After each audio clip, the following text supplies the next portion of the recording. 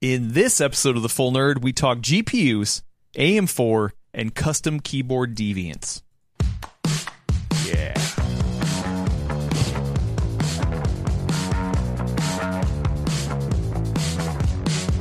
Welcome to episode 289 of The Full Nerd, PC's premier PC hardware podcast. I am your fill-in host, Adam Patrick Murray, and we got a full house of cool cats and kittens here today. We got my co-host, Brad Charkis. Hello, Brad. Hello. Welcome to Beard Fest, Joel. Beard Fest. Also, you're rocking the Full Nerd shirt. It's technically a Christmas shirt, but I guess you celebrate Christmas all year round. I'm festive 365 days a year, my man. Brad Festive Charkis. We also have Elena Yee on the line. Hello, Elena.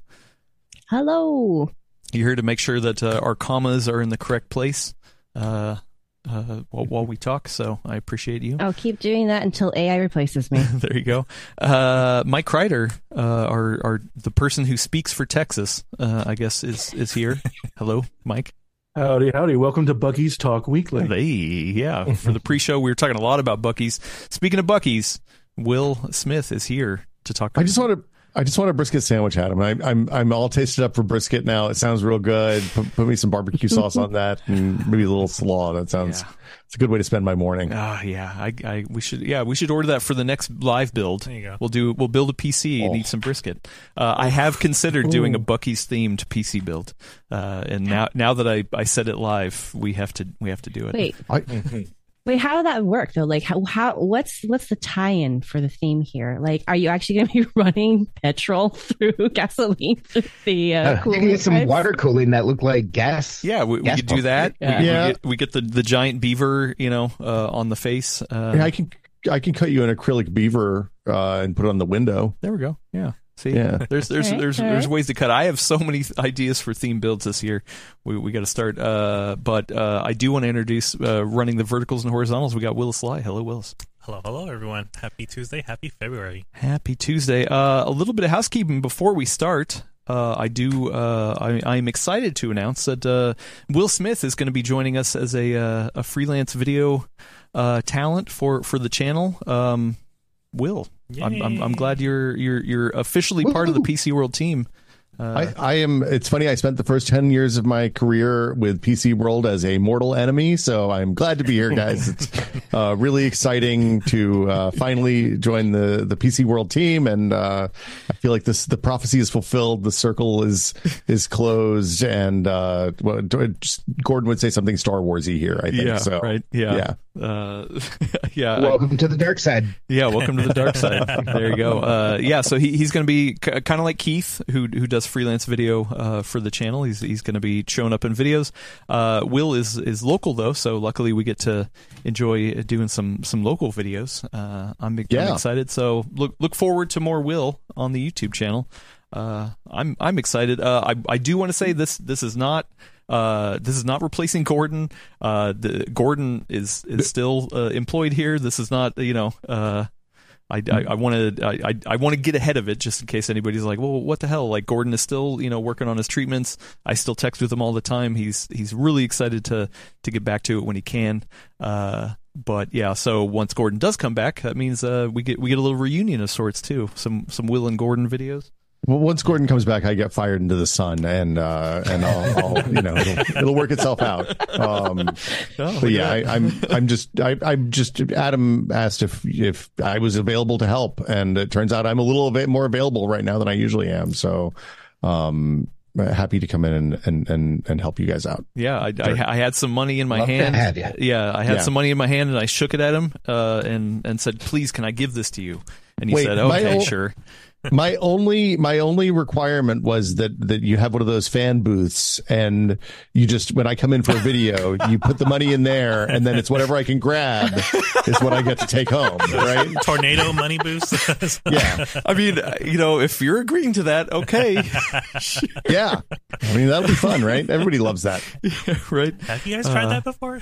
No, I've never tried one. But yeah, maybe we need to figure that out. Wow. So anyway, Gordon's excited. I mean, Gordon knows this news. We've been chatting about it too. Obviously, you and Gordon go way back, so he's excited to do some stuff with you too when he can return. And yeah, all fun stuff. So anyway, just wanted to put that out there. Oh yeah, and Boria Zero says now you're a PC World shill. So there you go, you're done. I got to start buying merch. I'll get on it. There you go. We have nice shirts. I know. That's what I heard. Not as good as Bucky's shirts, but that's wow. Okay. Also, we keep getting sidetracked. After last week's discussion, or maybe it was a couple weeks ago, where we talked about having Bigger Bar Better as a shirt design. We are actively in the works of doing that. Some fine folks in Discord, thank you, tried to help us figure out the Latin phrasing. We got really hung up on bar. Because there's so many ways you can, say bar. There was like a word for like pillar or like, some sort of structure kind of thing. Yeah. But we realized like actually, if you think about it, it's more like bigger measurement better. So I can't remember the word. I don't know, Elena, if you have the words. I think it's like I don't know how to say anything in Latin. So it's like major, melius, something. So yeah, so bigger measurement better.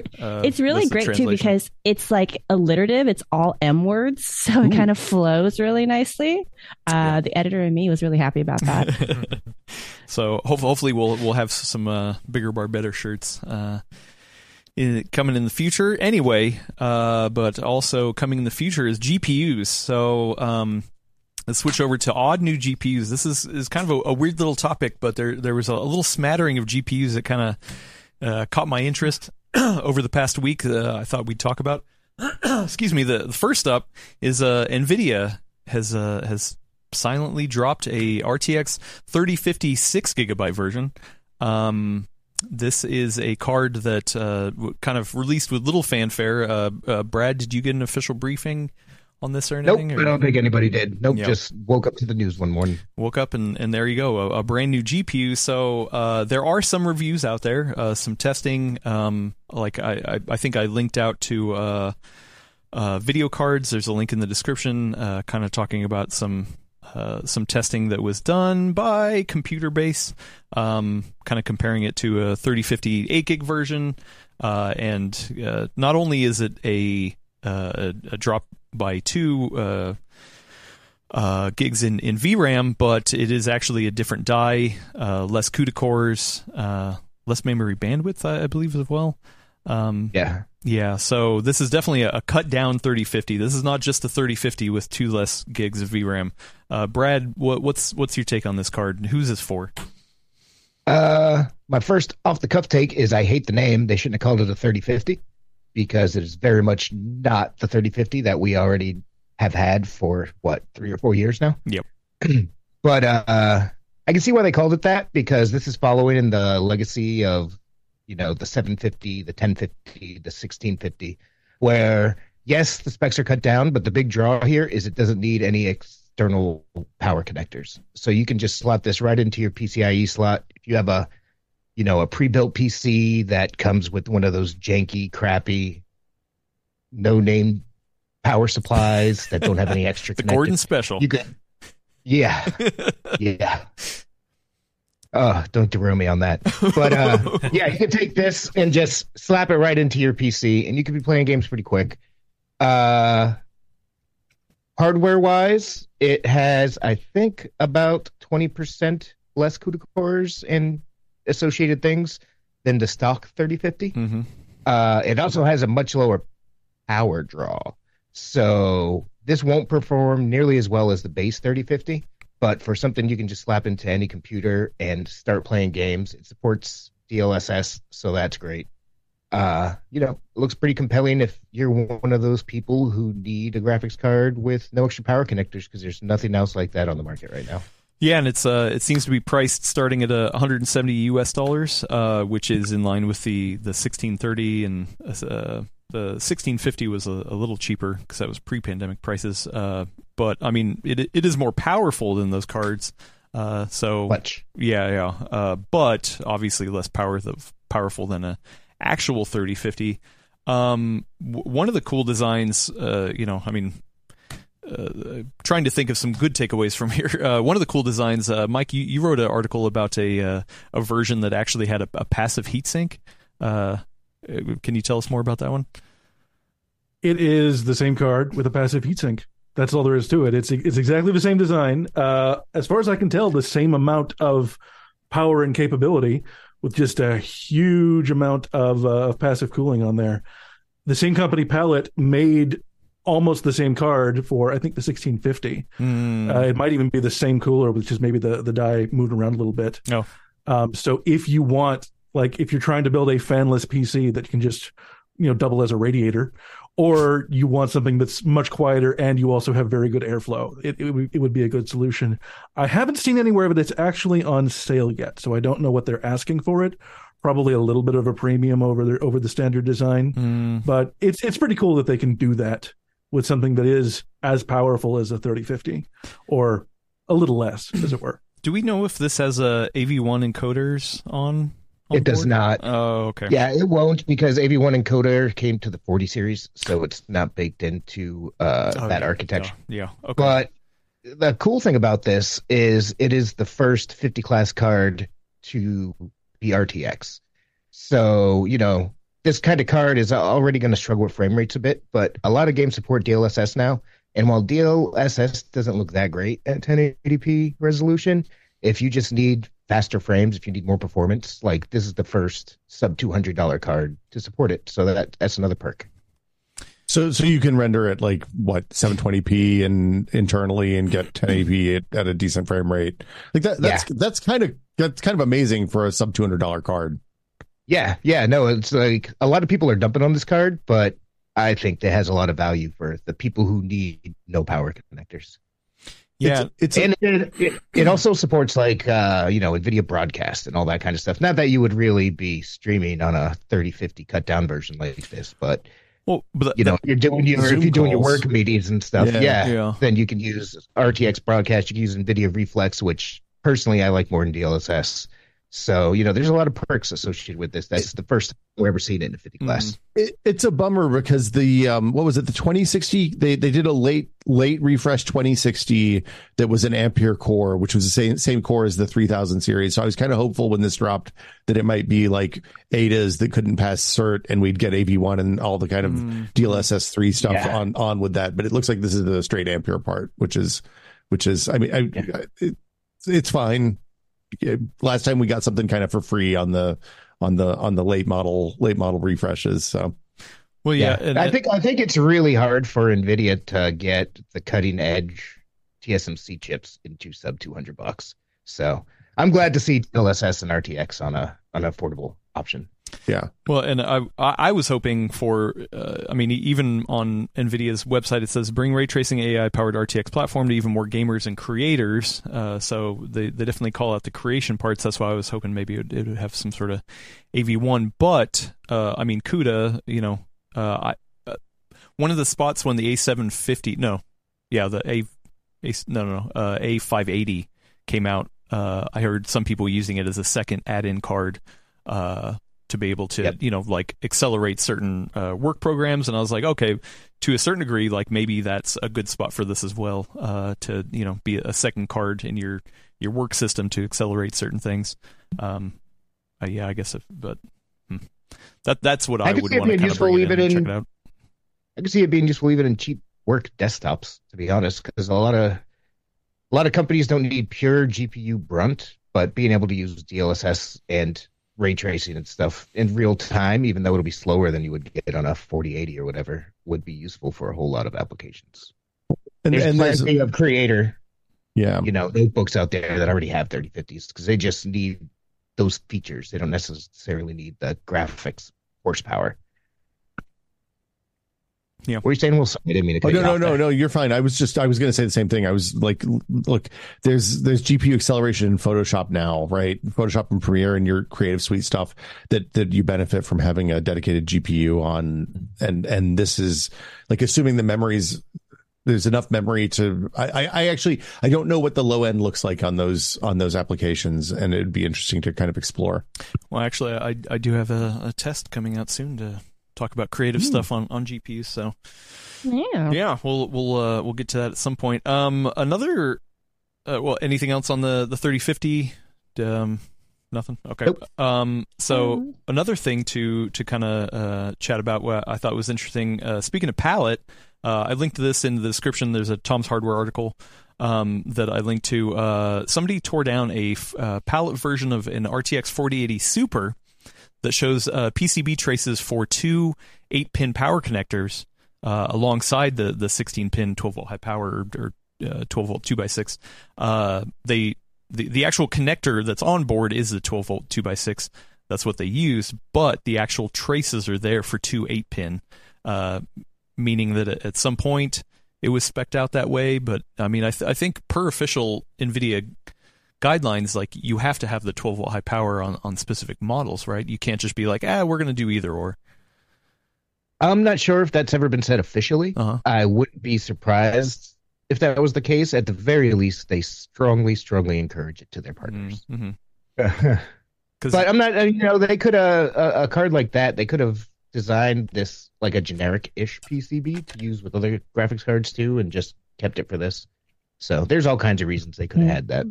They also could have been designing this board when the 12-volt power connector was having the meltdown problems, and they were like, hey, let's hedge because we can decide which part to put on later. In case this all blows up and there's strong negative, like having two 8-pins could be an advantage if things had gone worse with the 12-volt meltdowns last year.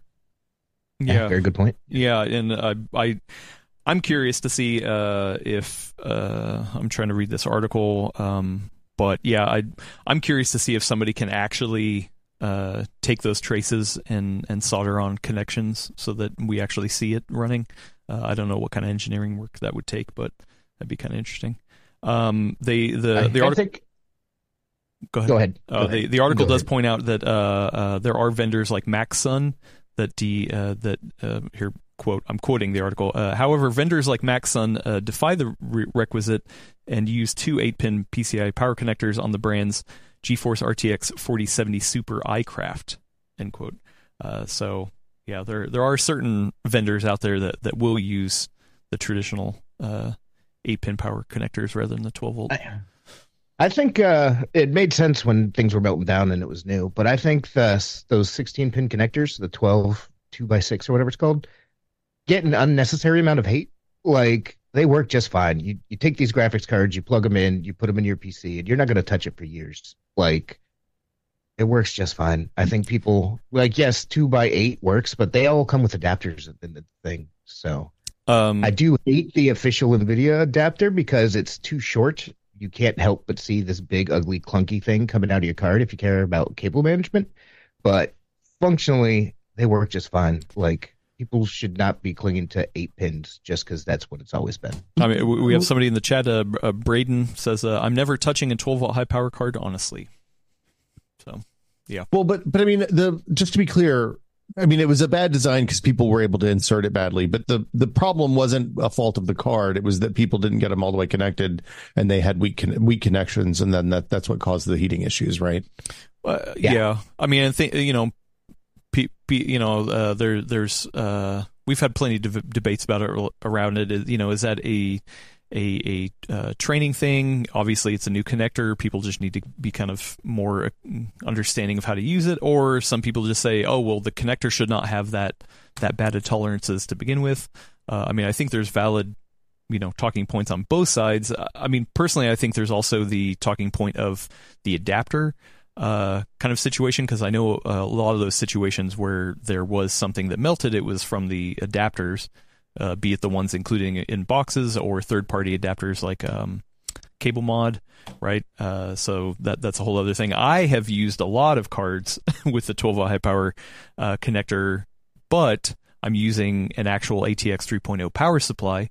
So, I'm using a actual spec'd power supply as well, and I have never run into any problems. I know other GPU reviewers, too, that have said, hey, listen, we know it could potentially be a problem, but they, people who use a lot of the GPUs have also just never seen too much. So, Well, I think that new 2v6 model has, they've had some slight engineering changes to make it so it locks in. Yep. So, and that's what really should have been there in the first place. Also, I put that issue with that. I think the connector was not properly designed to begin with. But I think they've cleared up those issues now. Agreed. I do also like that the Asus models. I can't remember the very first one I saw, but it has trickled down to all the models. Or I believe it's all the models. I think JJ had said all the models that have 12-volt high power have a red LED indicator light to say if it's correctly plugged in or not.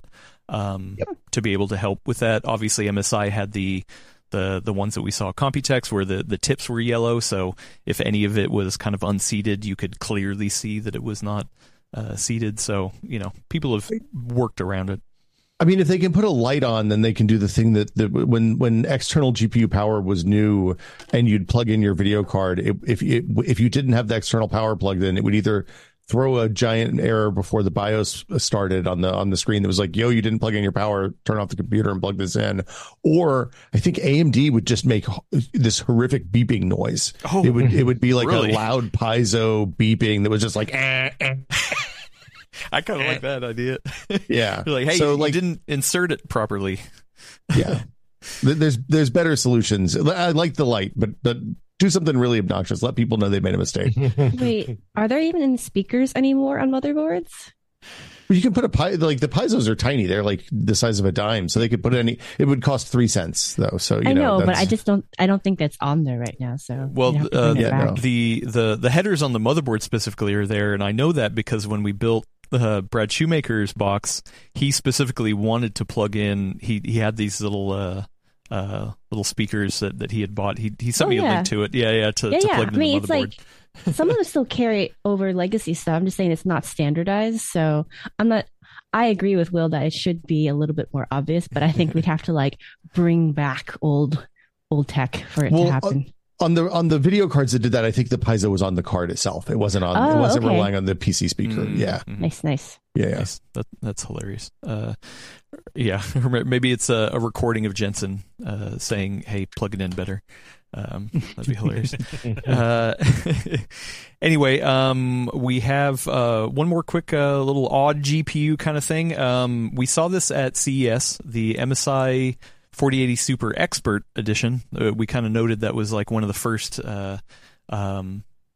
cards in the Super lineup that actually had a new design and a new shroud to it.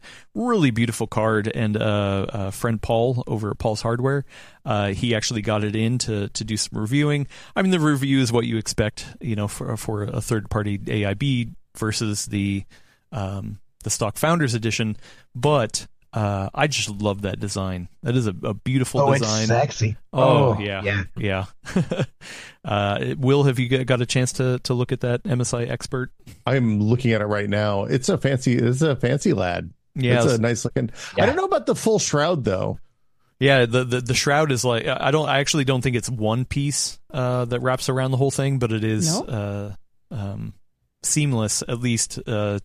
To have the look of like one continuous shroud design across the whole card. Pretty.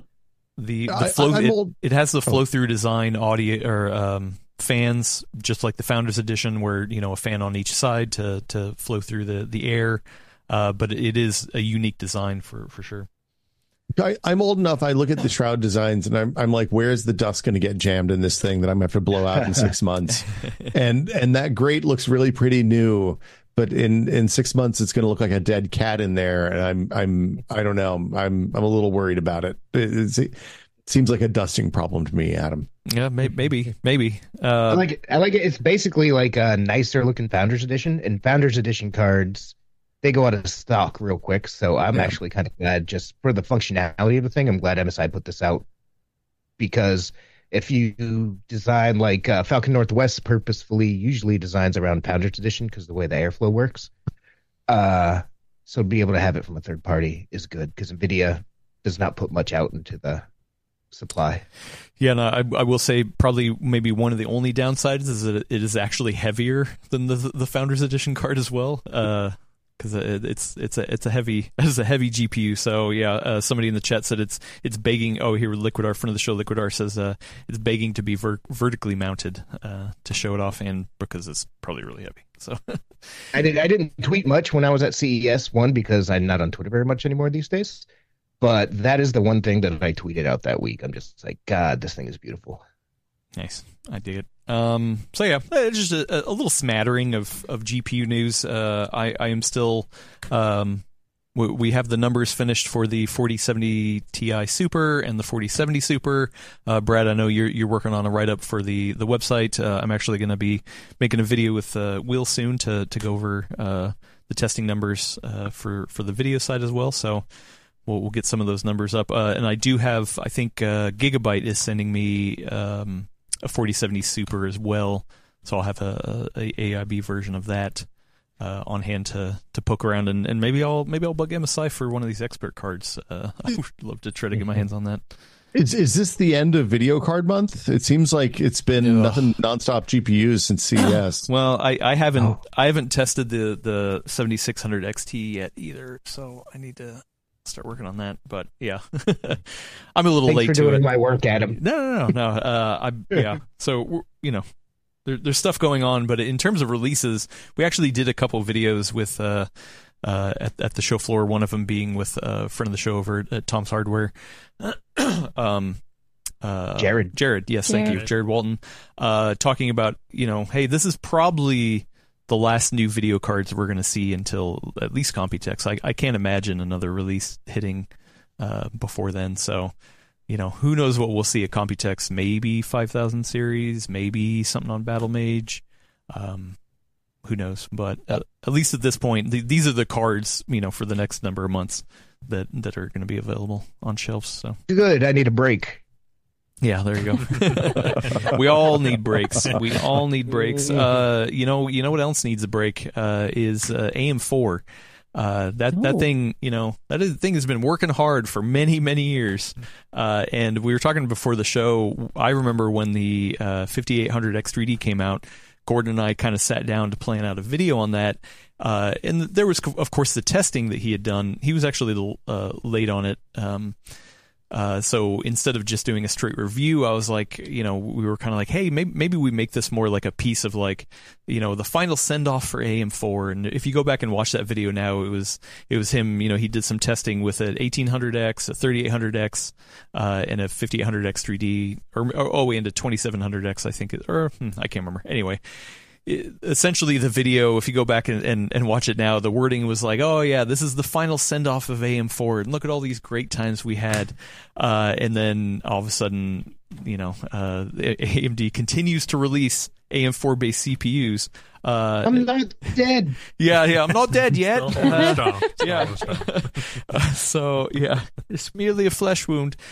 AM4, we got the recent release of the 5700 X3D, a couple good videos. I watched Steve over at Gamers Nexus, and also a review video on Hardware Unboxed. A 5700 X3D kind of does sit between a 5600 X3D, which was unfortunately Micro Center only, and then a 5800 X3D. You're getting way close to the performance of a 5800 X3D, but at pricing that is lower depending on what kind of deals that are found there.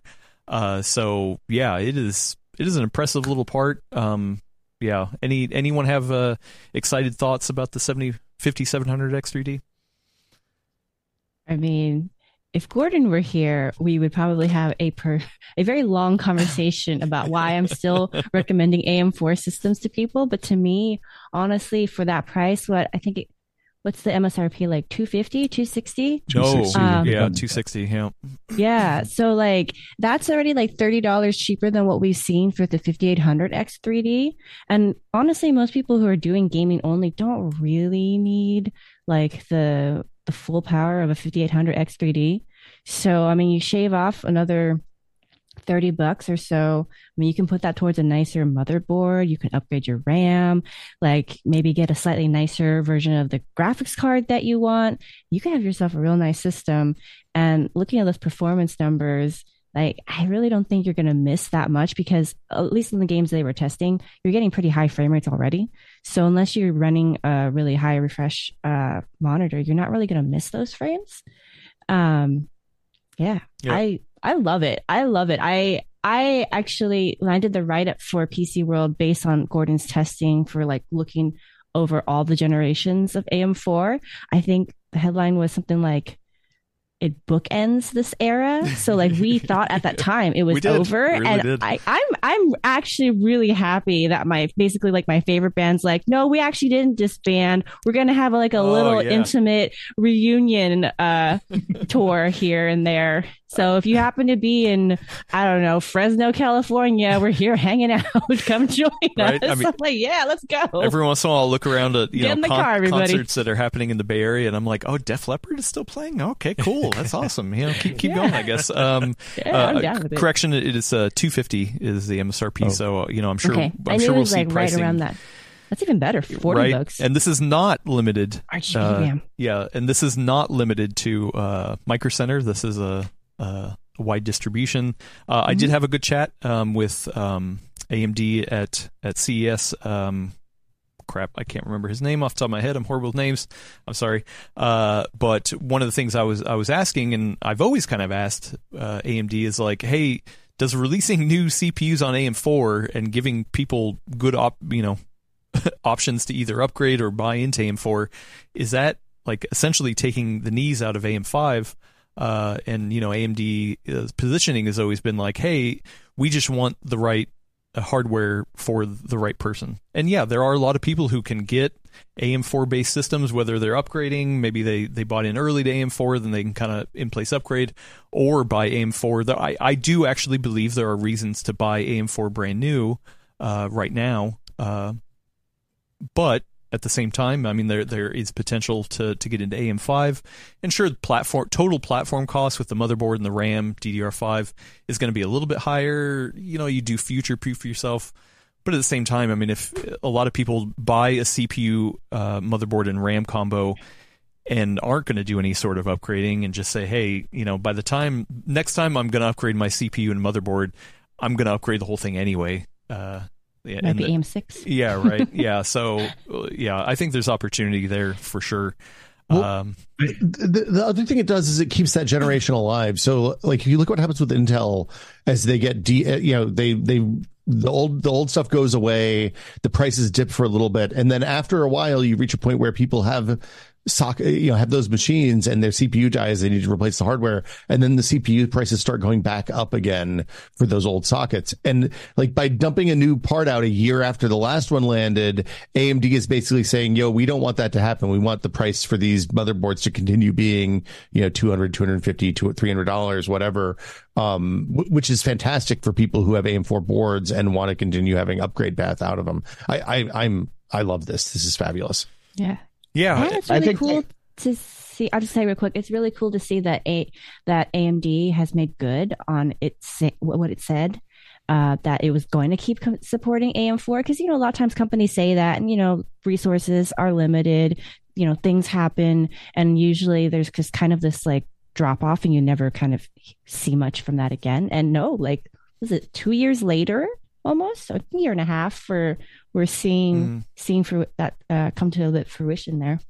Yeah, and I did ask AMD in that interview at CES, like, hey, what is the point when you're done with AM4? How do you know when you're done? And at least in the interview, they indicated that it was DDR4 pricing. Right now, DDR4 pricing is still it's still at a good spot. It's still readily available in a lot of situations. It's cheaper than DDR5. Also, I mean, maybe you still have some sticks that you bought early on, and it's still doing well for you, and that at that point, when the total platform cost of AM4 is probably more than it is to get in on AM5, then that's probably when they'll be like, oh, okay, we're probably done releasing new stuff. But I mean, yeah. I think it's crazy. Interesting having this and the new 3050 on the same show, because I think it kind of shows, like I was saying earlier, cutting edge chips are so expensive. Like, people overlook the fact that TSMC's profit has jumped like 30% over the last 2 years. They're charging way more money to the chip makers to make these chips. So I think this is kind of the norm of what we're going to see going forward. The budget options are going to be variants from last gen technology that are still good, but they are able to be made now at a price that you can offer that you can't do with the latest and greatest. So I think we're seeing that with the 3050. I think we're seeing it with this. I think Intel's its own beast because they make their own chips, but I think this is going to probably be the new norm going forward. Well, and as much as we love talking about the latest and greatest features, and yeah, of course, if Gordon were here, he'd probably be poo-pooing on AM4 all day and night, and be like, "Why would you buy into an old platform?" Don't want to speak for him, but that's if I had to guess, You had to guess. Yeah. But man, I lost my train of thought thinking about Gordon. He's just so distracting like that. Yeah, I don't remember what I was going to say, but I do like that it is an option, and I do I actually don't think the investment cost in an AM5 is like that much more, especially when you think about what you could get in return. But if you're like, hey, you know what? I see the performance of 5800 X3D or 5700 X3D. I just want to buy that because I know what it is. There are a ton of options out there. It is stable, and it can run all day and night for the thing that I want to do with it. Go for it. Oh yeah, that's what I was going to say. Yeah, we love the latest and greatest stuff, of course, but like there are plenty of people who don't need the latest and greatest, and something like this can completely do fine for a long time. Somebody in the chat, sorry, I saw it breeze by here. Somebody had said like, oh hey, they're probably just going to skip AM5 altogether because AM4 is just so good for their use cases. So yeah, I dig it. Yeah, it's not the latest and greatest, and it's damn good. And I am encouraged finally between cards like this new 3050. And we have the ARC A750 for under $200 you can get now. Now, this is a very good CPU for $250, the 5700X 3D. We are finally back where you could get a really, really good gaming PC for under $700, maybe $600 if you cut some corners. And it's been a long time since we could say that, so I'm pumped about it. Yep. Yeah. I hope it lasts for a little bit, though, because, there's been all these rumblings on the horizon about RAM going up, SSDs going up. So yeah, buy those now if you're looking to. Yeah. But is the RAM specifically over DDR5, or do you think it's going to hit DDR4 as well? It's just NAND chips in general. Oh, yeah. Huh. Okay. Well, crazy. All right. Yeah. AM4, it continues to keep going. I do wonder, last question I have here, I do wonder, is AM5 going to have this kind of longevity as AM4? Do we think AM5 is, because officially they've said, I think through 2025 support for that socket? That's the official number so far, yeah. But that's next year. So like we're rapidly approaching it. At this point, though, I feel like it's too hard to follow up immediately on this. You know what I mean? Like someone else in the chat, I'm sorry, I lost the name as well, said something about how like this, like AM4 is the GOAT. Like it's just like at this point, who's going to compare? Like how are they going to compare to this? Like they would have to exactly replicate this kind of experience, and I feel like that's a really hard act to follow. Right. And honestly, if I were AMD, and I've said this before in the past about I've said in the past that I want to see a follow up on this. But realistically, if you set people's expectations a little too high, you kind of get yourself, shoehorned into a thing that everyone's going to expect. And so I could actually see them purposely not doing this just so that people don't always expect it out of them. So that way they have more room in the future to be like, okay, like this one, we want to, kind of cut off a little earlier, but this one's working out well, so we'll hang on to it. I don't know. I think it's a really hard act to follow. I mean, I don't think we should expect 7 years, right? That's what we're at on AM4. Yeah. Like that seems, yeah. Oh, wow. 4. 6 years, 7 years. Yeah, 2017, wasn't it? Right? Yeah. Oh, it was. That was the first AM4. Yeah. Yeah. So, Wow. so to me, 7 years feels like like we're lucky we got this far, right? We should expect. I think as long as we're seeing multiple generations in one socket, I'm going to continue being happy. And if we make it all the way through DDR5 on AM5, that sounds that's then consider ourselves blessed. Yeah. But to your point, Elena, I do wonder: is this AMD's 1080 Ti? Or are they always going to look back and be like, oh man, nothing was ever that good as back in the day? Back in 1080 Ti, that was awesome. Oh man, We are squeezing in all the controversial comments that we know we can get away with when Gordon's not here. I honestly wouldn't be surprised if AMD didn't even plan for this lasting this long. Like, I think these chips that we're seeing coming out now are a product of the weirdness of the last few years. And I wouldn't be surprised if they take a similar approach whenever they do switch to AM6. But yeah, like Will said, I don't think you can ever expect 7 years. I don't think AMD expected it to be. Yeah, I mean, DDR5 was definitely delayed because of pandemic stuff, and that pushed. I'm sure that pushed all of the slots back, and we saw it in the Intel side too, with the 12th, 13th, 14th generation all being surprisingly similar. Let's say, yeah. So I think we're in the same boat on AMD. Yeah, we got a couple people in the chat. Tan Mei says 4 years is fine if you can get a significant uplift. Who is this? Yeah, 5 to 6 years is good enough. Yeah, I'm curious I think to even see. that's what pretty people think, optimistic. I honestly think going by years is a bit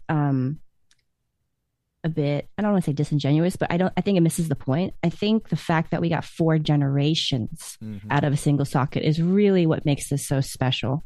And the fact that this final generation is still having chips produced for it way beyond what we would normally expect out of the window for a given generation is what makes this so special. So like we could see 3 generations in a shorter amount of years, or even if they were to go that far, 4 generations in a shorter amount of years, because they hopefully knock on all the wood in the world, no more pandemics for a while, disrupting everything. So to me, it's the amount of generations we've gotten out of one socket and how long even the last one's kind of still breathing, still having its final, time on Earth is the most impressive part. Because like we've talked about before, like how Intel is like, yeah, technically this is 3 generations in one socket, and we're like, eh. And I think that's what is the defining factor is for what makes this, wow, greatest of all time status. Well, we do have an interesting question. Satnav, friend of the show, Satnav says, would the AMD approach create more or less e-waste than other brands? I don't. I think that the amount of people in the market who are upgrading CPUs inside the same PC is probably small enough that it's going to be negligible across the broader market, unfortunately. Yeah. Yeah. Like most people, myself included, like I don't once I build a machine, the CPU that's in it is the CPU that's going to be in it when it goes to e-waste. And I might change graphics cards and storage and all the other stuff. But I think that's pretty. I think I'm at the high end of upgradability on the broader market, unfortunately. Yeah. And then one thing that's worth noting real quick that I meant to bring up earlier is talking about longevity of AM5. One of the initial issues with AM4 was there's like a memory chip in the board that holds all the different, the chips SKUs in support for them. And one of the big issues early is they just released too many CPUs and they didn't have enough space on that chip. AM5, they either doubled or tripled the size of memory on that chip. So they at least set the base to be able to upgrade for a good long time with that. Yeah. Also, another good question. Friend of the show, Ivan, over on Discord asked, why is AM4 praised for its longevity, but ATX should go? Once again, another question for Gordon. Wow. I would say, though, we're talking about, 6-7 years versus 20 plus years. Yeah. But Adam, your next machine is going to be BTX machine for sure. I know you're gonna. I wish you get that central shoot going. See, it is the trend lately to do sleeper PCs, right? But usually they're not in BTX systems. So yeah. Not a follow up, but second part of the question: isn't it great to have a motherboard that can fit into a 20-year-old PC case? I mean, it is, and it isn't. I mean, yeah, we've had this debate plenty of times. Good question for sure. But yeah, I think it's more like AM4 isn't holding that platform back because now we have AM5 and that's a viable option, where ATX, Gordon would argue it's that specification is holding us back from being able to grow into something else. So yeah. Good way to sum it up. That was perfect. Yeah. In less words and probably less ranting than Gordon can do.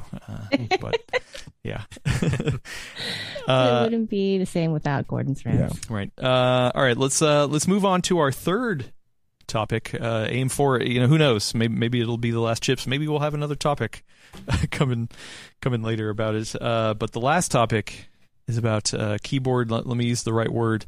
Deviance. Perverts. No. No.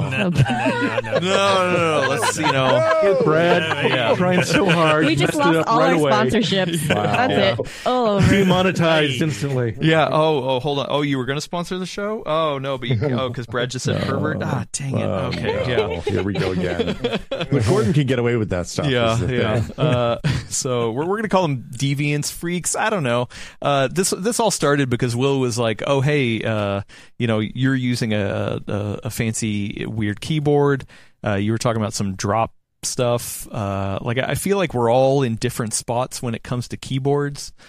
So maybe first let's go around and just kind of describe where we're at with keyboards. Brad, start with you because I actually don't know what are your thoughts on keyboards and where you sit in the deviant spectrum. I've obviously always used gaming keyboards. I had been a long-term user of the Razer Black Widow with blue switches because I'm a journalist. I like the click-clacky sound. But Mike recently sent me the Keychron Q, I believe it is. Mike Q5, I think, is the model I sent you.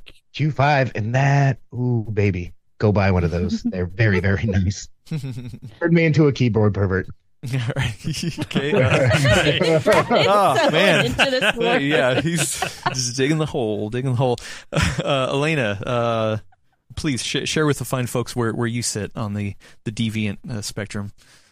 I'm probably very not deviant because I am still rocking. I went back to my Gold Touch keyboard, which is just plastic and rubber dome switches. Rubber dome. The reason why is because Kreider very nicely asked me to review one of the Keychron ergonomic keyboards, and it's amazing. I love that. Like, if the switches feel so good.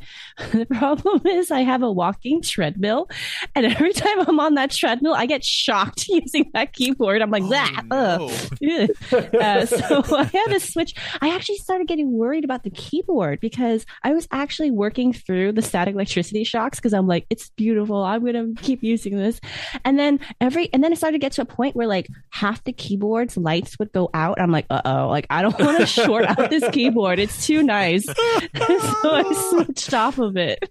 It's probably something bigger you might need to address at some point rather than later, but okay. I would call you a deviant in a certain ways because you do like split keyboard designs. You do like more ergonomical keyboards traditionally. Yeah, right? But that's not deviancy. Well, I would say that's different than a normal just flat boring keyboard. I mean, I guess. Yeah. Good finger health is not deviancy, Adam. True. Yeah. Maybe we should be the norm. Yeah, exactly. Will, I'm going to go to you next. What is your spot on the spectrum? Yeah, so I switched to mechanicals like 10 years ago now, with some of the early kit ones, and then Logitech sent me their first wave of mechanicals to kind of get feedback. And I was like, oh, these are pretty good. These are nice gaming keyboards. And then a few years ago, I bought a drop control, which is like their 10 keyless, hot swappable switches, the whole thing. And then my wrist started hurting again because I was doing more writing. So I backed the Keyboardio Model 100 Kickstarter a few years ago. And I got that. It's a columnar, meaning all the keys are aligned in columns, split ergo. And I couldn't use it. I was incapable of typing on it. So I put it in the box and I left it over there. And now that I have a little more free time for the next little bit, I took it out last week and I started learning to use it again. And I've had to like go essentially back to typing school because it turns out I was using the wrong fingers for all the YHNs, TGPs. I thought I was a touch typer and I was cheating my entire life. And I'm back up to like 50 words a minute now with this thing after about a week and a half.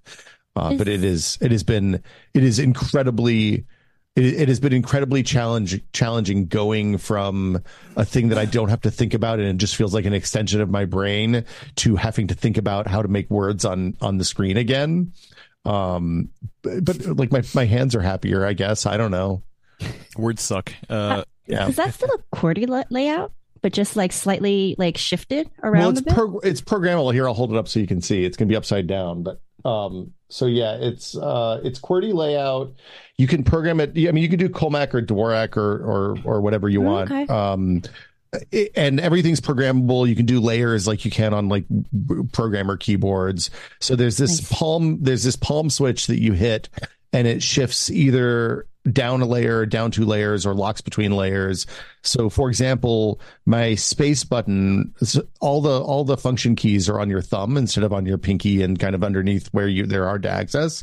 So, like, I have Control, Space, Shift, and Alt on my left thumb, and I can switch back and forth between them to do those. But when I hit the function key and hit space, then it becomes the enter key. When I hit the function key and hit backspace, it becomes the delete key. Stuff like that. So it's real weird. It's required a fairly significant, like, my brain plasticity is not where I wanted it to be for this. But I'm getting there. And I ended up like making a custom layer for games so that it just rebinds the home keys to be ASDW, so I don't have to rebind every game.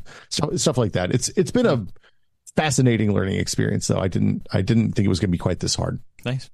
Well, to keep going around the horn, I think Mike Kreider, you might be the only one out of all six of us who have built your own keyboard. So, right? Yes, I've built several keyboards. I haven't been able to do it for a while because one of my primary functions on PC World is I'm the keyboard reviewer guy. So I'm just always like, I think, 100% of the time last year, sitting working on my day-to-day new stuff, I had a new keyboard every 2 to 3 weeks. That's just how it is for me. So I can't tell you what I'm using right now just because that's constantly shifting. But the last thing I bought for myself was the White Fox Eclipse, which is an evolved version of a very popular custom keyboard from, like, I'm going to say 5 or 6 years ago, the original White Fox. Somebody finally put out a wireless version, and it's got all the fancy new stuff. It's got RGB built in. It lets you swap out the switches, et cetera, et cetera. The coolest thing I like about it is that if you like to customize the interior of your keyboard with different kind of foams or something like a tape mod, and I'll see if I can do this right on the first time. It might just fall apart in my hand, so be forewarned. You don't need to take apart the case. You can just sort of, there we go. Oh, pull it out with your that's hand. awesome. It just sits in there magnetically. Nice. And I'd pull it out fully, but that would mean taking the battery out. yeah. Yeah. Oh, here we go. Yeah. Oh, there we So go. that's it. It's That's open. It's rad. ready to modify. Well, okay. So follow-up question. Wait. So has anybody else here built their own keyboard? Oh, you have. Oh, okay. So the second question: Have you lubed your own switches? Well, I don't. The switch lubing is complicated, and the lubes are almost all really environmentally disastrous. So I don't switch lube. Mike, have you lubed switches? I haven't done the individual switches. I've put just a little bit of grease on the stabilizers because that's what's going to like rattle the most for your long keys. Okay. And that's fairly easy to do if you're already building everything. Okay. Well, not to spoil anything, but knowing Willis and I, who's left to talk about it, you're probably the most deviant of all of us then on the spectrum. So Well, there's I've been two of called us worse. and fewer of you guys, so maybe you're the deviants and we're the normies. oh, that's true. That's true. I'll say on my end, I've talked about this before, but I feel like I've been right at the edge of the cliff, looking down over at the custom keyboard stuff, and I'm like, should I jump? I feel like I've been here for a bit, looking down at all those freaks over there, and I'm like, man, should I do this? I don't know yet. I haven't fully made the jump, but I have done a couple of videos with Hippotech. Go subscribe over there on their YouTube. Awesome stuff that they do for custom keyboard stuff, and we've done a couple videos together. And I actually did assemble a keyboard with him at a live stream event late last year. Which was fun. So I've dabbled a little bit, and then I'm currently using the 8-bit do mechanical keyboard, which is it's my first custom mechanical keyboard. I mean, I haven't done any modifications to it, but in the past I've always just used gaming keyboards, which I would consider not custom because the 8-bit do one can be customized, if that makes sense. I don't. Maybe I have those. You can change switches in it, right? It's hot swappable, I think. Yeah. So that's how I'm making that delineation between just a standard mechanical keyboard and a custom mechanical keyboard, even though I haven't built that one. So I'm touching. Also, I will say at CES, the folks over at CyberPower PC gave us. We walked away with their custom mechanical keyboard. Oh man, I don't remember the actual. The Keeb. Is it called the Keeb? No, I don't think so? it's called the Keeb. It's CK60B. Is the number? Keeb is better. It's a 60% keyboard. Which I sat down. Both Willis and I had this problem because he got one as well. I plugged it in. I sat down and I went to go use the arrow keys, and I was like, "This thing's got no arrow keys. What the hell? Who the hell Yeah, I can don't use? like 60%. Who can use a keyboard with no arrow keys? Are you kidding me?" There's somebody in our Discord server who uses a 40% keyboard. I don't know what that means. Dude. What does that mean? It has no keys? You have no keys. Is it just WASD? It's WASD and layers, right? Like you have layers all the way down that like you just keep mashing buttons. It's really complicated layers. I can't go down to 40. The one that I built for my travel stuff that's sort of silent is my Star Trek board. Oh, yeah, you showed this off. Over here on this side, it does have arrow keys. They're all straight, but it takes very little time to adjust to it. So this is 60%. It's relatively small, but I did have to keep my arrow keys. Okay. And that's one of the nice things about building on your own PCP. You have to solder it. Because the hot swaps don't come like that. On the edge now, he's just like leaning into the abyss. But I mean, for me, the ability to have switches that feel good under your fingers and then also not make sound. Like I swap out usually I buy whatever the hotness is in silent switches when I get a new keyboard. For a long time, it was silent boba tactiles, which were like, I think they took a stem from one switch and the top from another, and people did some crazy wizardry with that. Then you'd buy these kind of weird aftermarket switches. The nice thing is in the last 3 years, even the number of switches being made by all the mainline. It's not like I have to order weird packages from AliExpress anymore to get the good switches I want. Now you can just literally go to any of the dozen stores and get something that is going to be pretty much exactly what you want.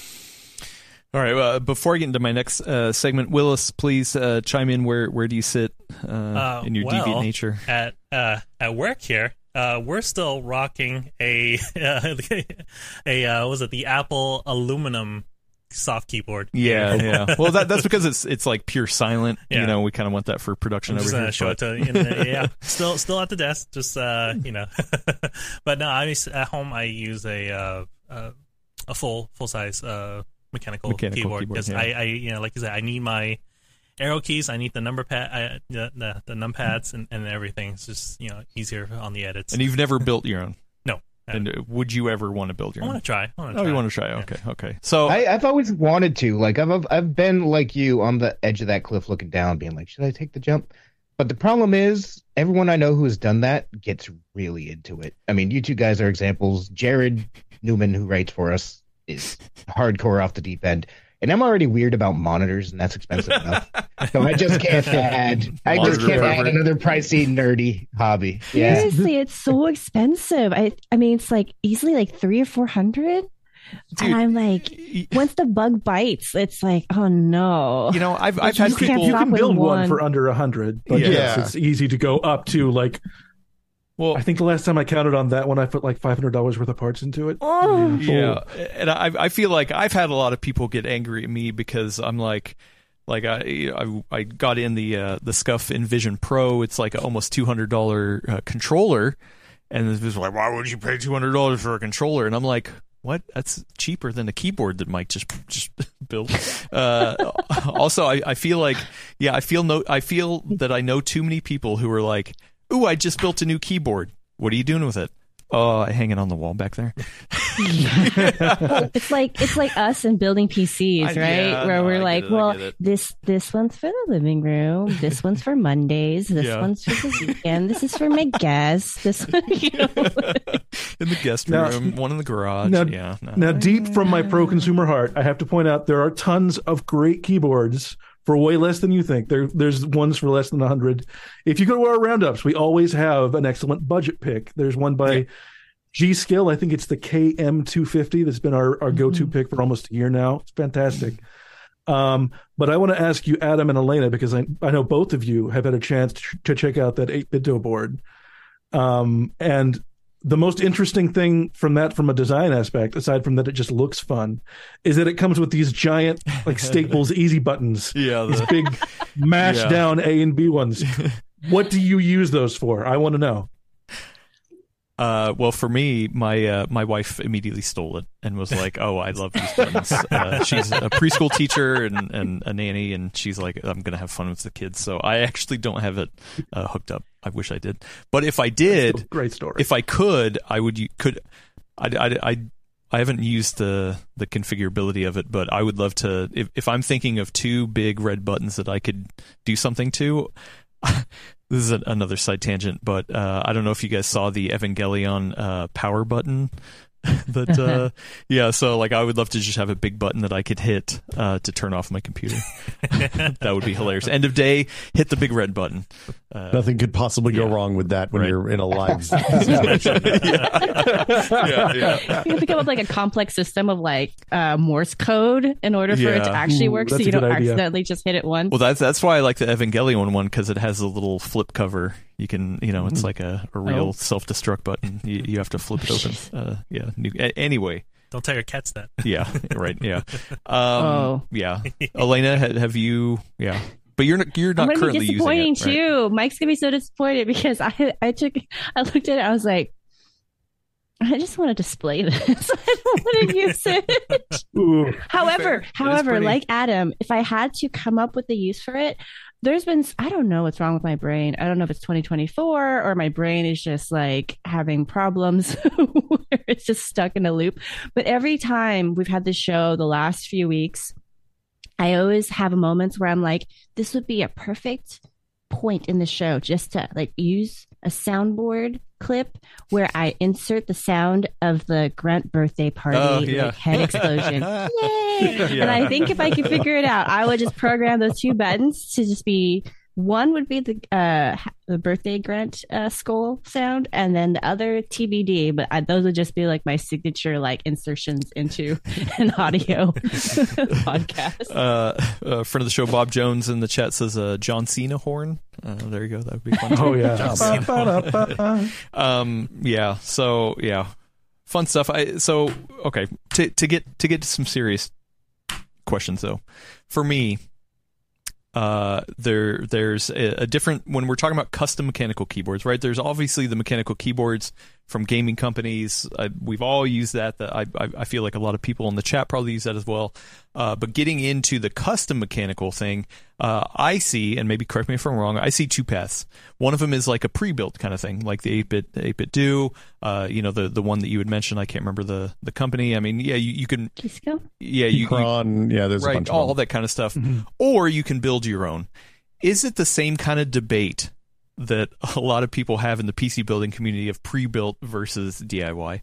Because I feel like that gets toxic a lot. People are like, pre-builts, what the hell? What would you build it yourself? Is it the same in the keyboard space? I mean, people have strong feelings in all of these spaces where they have hobbies that they spend a lot of money. Like the thing is, if you can build a keyboard relatively inexpensively, unless you're really pretty good at soldering. Like in my experience, you're probably better off buying like a $50 hot swappable switch keyboard to start out. Like you're jumping into the deep end there. You want to jump into the shallow end and then kind of just keep walking gradually down the depth of the pool until you get to the depth that you're comfortable with. And that's where you stop and hopefully it's before your wallet is completely emptied and your wall is filled with a bunch of keyboards that you never use. So yeah, I don't think there's any shame in building versus, like, I use a keyboard that I bought and didn't build. The one that I built is over in a box in the garage someplace because it frankly was a little janky. So Mike, what do you think? I absolutely agree. I think if you're interested in this, the way to go is a cheap keyboard with hot swappable switches, and then buy that, and then buy what they call a switch tester. You can go on Amazon and find dozens of different ones, and each one will come with anywhere from like 9 to 50 different individual switches, and just sit there and play with it. See which ones you like. Find one that you like and order switches to replace them. That's a great like weekend project just to get your feet wet and have fun with it and go from there. And I think the biggest differentiator now between now and like 6-7 years ago is the hot swap, because before that you had to have basic soldering skills, and now you don't, and that's great. Well, buy a good switch puller, a metal one. Thank yourself. Well, see, and I think that's the other part I have problems with, is that building a PC, I can go online, I can look at reviews, I can look at bar charts, and I'm like, okay, this, performs better than this. I can look at aesthetics of a build. I can pretty much understand what the build's going to be like before I even get any parts in. Davina, friend of the show, Davina, says in the chat here, keyboards are really subjective, and that's the other problem. I'm like, okay, well, I have no idea unless I buy like a tester to actually feel them, but that's also not talking about like the dampening foam underneath, or like the like all the other kind of stuff that goes into it. It's just like, well, crap. Sure, I can buy one and then maybe tinker around with the switches, but how am I going to know the difference between the different dampeners and mods? And when I talked to Hippiotech about this, he was like, "Oh yeah, just experiment. Just try maybe wrapping something with duct tape, and see how that goes." And I'm just like, yeah, I guess, but What if I ruin it and I don't want to go back? Then I'm I don't know. It's just the one thing about this that I think people don't maybe understand is that the keyboards typically hold their values pretty well, because they're not generally, especially when you get into the specialty end, they're not mass produced. They're produced in batches. So like when, for example, there's often like drop keycap runs where they'll make a few thousand of those sets, and then once those are gone from the store, you can only buy them on aftermarket, or wait until they do another run, which could be never, it could be a year, it could be 3 weeks, whatever. So you can often, like, I've sold one of the early keyboards I bought for more than I paid for it, which never happens on PC hardware, right? That's shocking. Wow. Wait, specifically because it had keycaps that were rare? It had switches and keycaps that were hard to get at the time. Yeah. So it's an investment. That's what you're telling me. No, it's not. Look, we're not talking about Lego here. Adam's already formulating his pitch to Lindsay. Yeah. But the other thing is, Will says I can make a lot of money off this. No, Lindsay, don't listen. No, there's got to be people out there who are buying, especially the keycaps, because they can be so limited, who are buying those specifically to resell. I'm sure there's some people that do that. It's like sneakers. It's bad people do that. Friend of the show, Ruru2 says, so keyboard is the new crypto? There we go. No. Oh, God. No. Don't put that. It hurts my soul so much. But also you can get, let's say, I don't want to say bootleg, but maybe key switches of questionable provenance on sites like AliExpress. If you don't mind waiting a couple of months for shipping, you can get a bag of switches that are indistinguishable from the regular ones for like a third the price, quarter the price usually. So I think that would be a fun video, would be to get those and compare them with the real ones at some point, maybe, perhaps. The shipping's actually gotten better too. Like when I've ordered lately, it's like a couple of weeks, sometimes less than a month, sometimes, depending which shipping option you choose. And I think you don't even need to go I think the word we're avoiding is bootleg, because whatever happens to be like the trend in switches this year for the super expensive ones that might be like $1 for a single switch, that's going to trickle down into other manufacturers. It'll start with the super, super boutique stuff.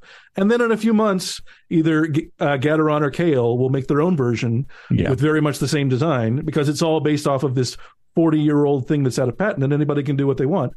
So if you see something that's really cool and you say, hey, I can't afford that right now, check back in 3 months, check back in 6 months. Someone will have an almost identical switch that you can get for a third the price. Okay, here's the other thing. Getting into any sort of enthusiast thing, sometimes there's a barrier for new people. Same thing with PC building, where you're like, okay, maybe I want to build my first PC, and you go watch, Steve makes great videos over at Gamers Nexus, but sometimes I watch it. I've been in this space for a bit, and I'm like, what the hell is he talking about? I have no idea, right? Getting into understanding the terms and what all that means can be daunting. And Satnav put it in the channel right here, double caramel topped apple crisp blueberry switches. You know, and I'm like, some of those names, yeah. I'm like, okay, well, I have no idea what the hell you just said, and that can be daunting sometimes. The Switch names are made by the same people who make YouTube slime videos, so it's. I think one of our best picks in the keyboard roundup right now comes from a company that had pre-installed, I want to say, blueberry ice cream switches from Kale. This is one of the major worldwide manufacturers, and they're coming out with these weirdo names. That's how popular it's gotten. So my question. Go ahead, Elena. I was going to just ask, like, are these like names supposed to signify some kind of like special edition or like, you know, like very different take on switches? If you're looking for a logic in the names that corresponds to their function or their feel, there is none. There used to be like red, blue, brown, black, and they'd go from now there's no telling what it is. It used to mean that blue was clicky, but like we're through the looking glass. Blueberry does not also mean clicky. Then I means clicky. I think the blueberries were tactile. Yeah. If anything, it just pushes me to go get dessert right now. I know, right? Yeah. And then you said boba switches, and I was like, okay, switches, well, yeah, I need boba. Okay. So my question is: has anybody switched the switches in their mouse before? No, we actually have a rat. Those rat mice were those had replaceable switch, or maybe it's just like the panels on it. Maybe I have it wrong, but I thought those rat ones, the RATT mice. I had a switch die in a Logitech mouse a couple years ago and got a Kale switch. Ordered Kale switches from the internet and dismantled it, desoldered them, put them back in. I was able to get quieter switches in the mouse too, which is pretty exciting.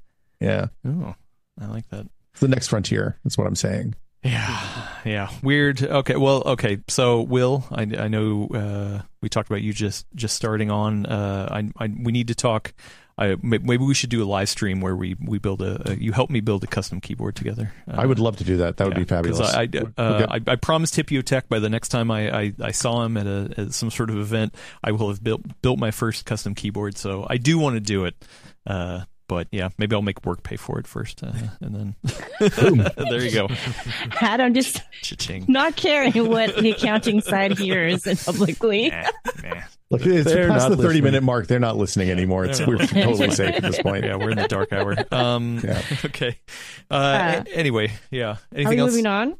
I have a question please, for please. the experienced keyboard folks in this chat, which is, without buying keycap sets for every single type, how am I supposed to figure out the differences between like the curved and the angle and all that? Like, I've looked at so many charts from the side view and I'm like, do I like that better than the other one? I don't know. Good question. My recommendation is to go on AliExpress. Because they do have the knockoffs, and the full sets can be very expensive, but the knockoffs are not that bad. You can find them for anywhere from like $30 to $50 for a set, and you can throw them on your keyboard and decide if you like them. My favorite is called DSA from a company called Signature Plastics that just went out of business, so I'm kind of bummed there. But there are plenty of people that copy that design, so it's possible to do it on something approaching what you might call the budget. Well, $30 per try does sound kind of expensive, though. Yeah. Also, we have a couple people in the chat saying that you should just visit a keyboard meetup, and now, yeah, I had no. That's a great recommendation. Wow, yeah. I had no idea. They are. There used to be a guy that brought a bunch of keyboards to Alameda Swap Meet in the like long time ago, like 10 years ago. Now I haven't seen that. Yeah. You could buy Model 80s from him back in the day, so he was that guy. Yeah. If you're interested, right now. Yeah. He's like, and I suggest you Google like keyboard meetup Reddit, and they'll have a list of the upcoming ones. Odds are pretty good there will be one in a major city near you within 3 or 4 months. And now I'm learning so much today. Yeah, and my mind's going to the worst place where it's just like in this like seedy little like meeting room at a VFW or something. It'll be perfectly nice. Yeah, and you walk in, you're like, hey, what are you here for? I'm here for the keyboard meetup. And they're like, what's the secret password? And I say Fidelio or whatever. QWERTY, man. It's QWERTY. Oh, no. People have been doing these for years. There are people who are very experienced with it. They have door prizes, they have stickers, they have T-shirts. It's a lot of fun. T-shirts, wow. All right, so Clay says a video idea. PC World should host our own keyboard meetup. That would be hilarious if somebody like us, unless we fly you out, we got a bunch of like noobs sitting around being like, "Hey, we're hosting our own keyboard meetup." No, that's guys are in San brilliant, Francisco. though. Yeah. I'll have them come to us. No, that's what I mean. It's brilliant. We don't have to go out to find people that just come to us. You just come in. You come in with like a bunch of Dell and HP keyboards that shipped with the computers, and you're like, "Look, guys, we got them all. We got a compact over here. We got an e-machines. Gateway, Kensington vintage. Yeah. Okay. Well, okay. Now I'm on board because we have tossed around the ideas of like full nerd meetups or something, but yeah, that'd be hilarious. First thing would be keyboards. KeyCon. I love this. KeyCon, yes. I think that might be a thing already. Oh, I'm sure that's a thing. There's no way that's not. Look, I have a stack of Natural Keyboard Pros from the old Microsoft ones in the garage. I'll bring in the classics. All right, yeah, maybe I'll find a CD place for our own place to rent out. We'll just Stop calling it CD. They're very nice meetups. I'm sure they are, but then you get the waifu boards in, and you're like, why'd you have to bring that? Come on. Anyway, I don't think I've ever seen anything even remotely objectionable at one of these, and I've been to like half a dozen. All right, well, wow, you're way deeper than I am, Mike. Also, next time, you're Mike. probably not looking in the right places. Anyway, there's always a Adam's contra. looking for seediness. He's I'm going to do this in Oakland. All right, we need to go. I'm not hating on waifu boards. I've been looking for waifu parts, PC parts, but I'm just saying. Hey, I wrote an editorial a couple of weeks ago that's like, we need more anime girl graphics card, so I guess I have no room to complain. Look, I just want dragons on my graphics card. Okay, that's all I'm looking for. Okay, we need to move on.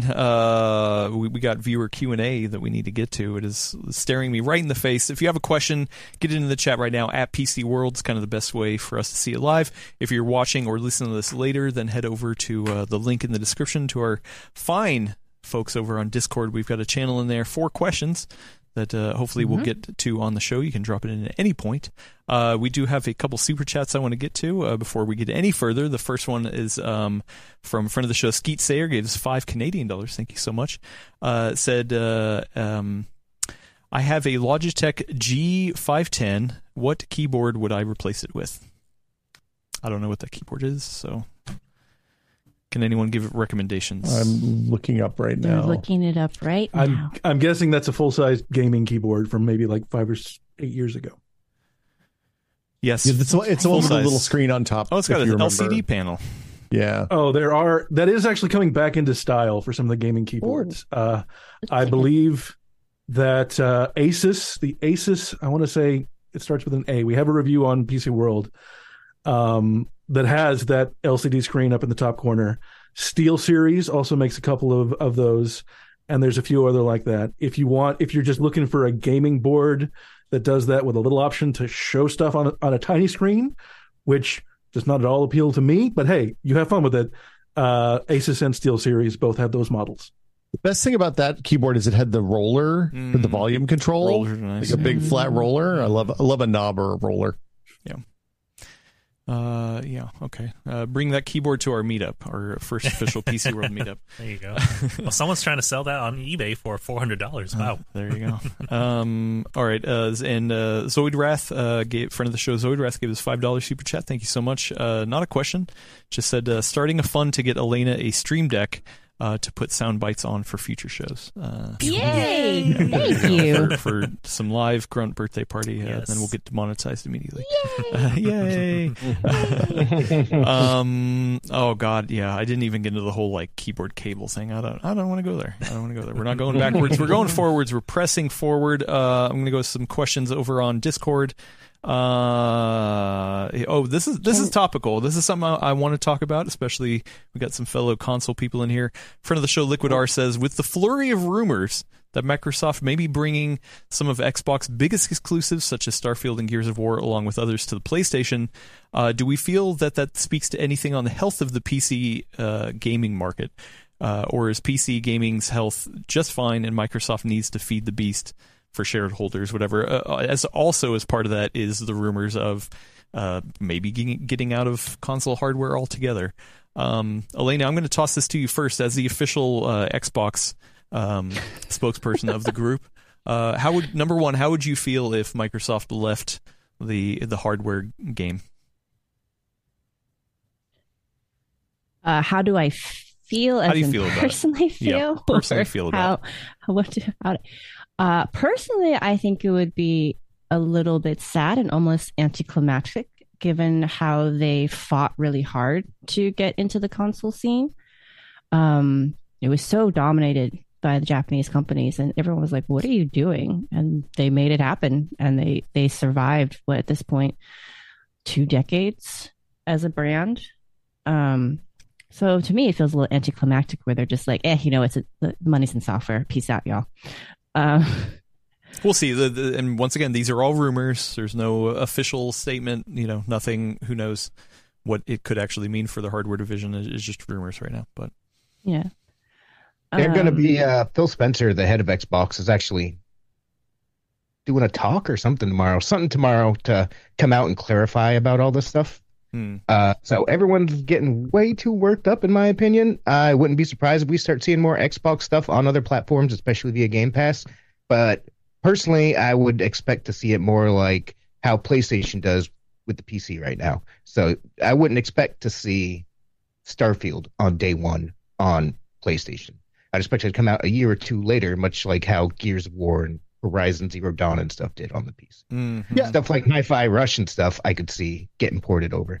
But I don't think they're getting out of the hardware space, and I don't think they would shoot themselves in the foot that hard.